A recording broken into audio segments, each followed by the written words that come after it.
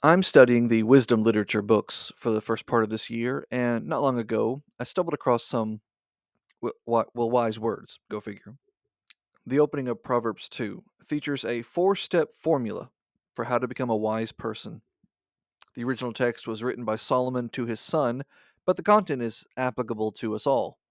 Anyone who wants to attain wisdom would do well to heed the words of Israel's king. Listen to the first 5 verses of Proverbs 2.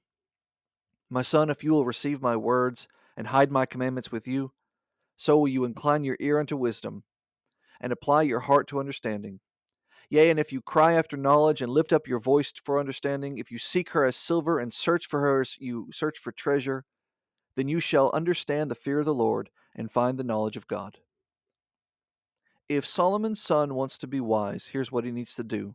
First, he must receive his father's words.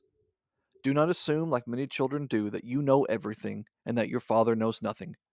Do not disregard the good advice of an older person.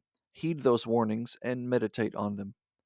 Second, to seek wisdom, you must incline your ear unto wisdom. Do not expect wisdom to just magically appear in your brain. You have to want it. Often you have to work for it. Granted, in Solomon's case, it was miraculously endowed to him, but even that required him proactively to ask for it. No one just passively attains wisdom. You have to apply your mind and your heart to it. Third, if you seek wisdom, you must cry after knowledge. In other words, you sometimes have to beg for it. How badly do you want to be wise? It's very easy to be lazy and foolish, and one usually goes hand in hand with the other. But to become wise, that's often a long process and a difficult one. Are you committed to it? Are you sincere in finding it? If so, lift up your voice and cry out for it. If you do, you'll find those who have it are ready to impart it to you. Finally, fourth, if you want to be wise, you must treat wisdom like a treasure worth procuring. If you don't, you'll give up before you ever attain it.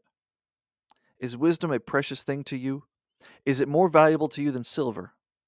If not, if something else is more important, then you can be sure that your quest to be wise will fall by the wayside. Keep in mind the kind of wisdom we're talking about here is that which comes from God and which concerns godly lives. We're not talking about just being smart in some worldly field of expertise. We're talking about the ability to discern right and wrong, to know how to walk in the way of God, to make decisions that please the Father. If that's not your highest pursuit, then expect to abandon it because it requires 100% commitment, or you will attain 0% knowledge. If you heed the words of the wise, if you listen with an intent to obey, if you desperately want it, and if you regard it as the most valuable commodity your soul can have, then you will be wise. And yet, I say all that, and I can hear the huffing and puffing from those who disagree. Someone's going to read that and say, well, how can wisdom be the most important commodity to the soul? Shouldn't salvation be the most important thing? Yes, it is. And that's exactly what wisdom is. Solomon uses the word in a way that is synonymous with having a good relationship with God. The wise man, he says, fears the Lord and has found the knowledge of God. Isn't that what everyone needs? That should be your ultimate pursuit, to know the Lord and serve him with reverence.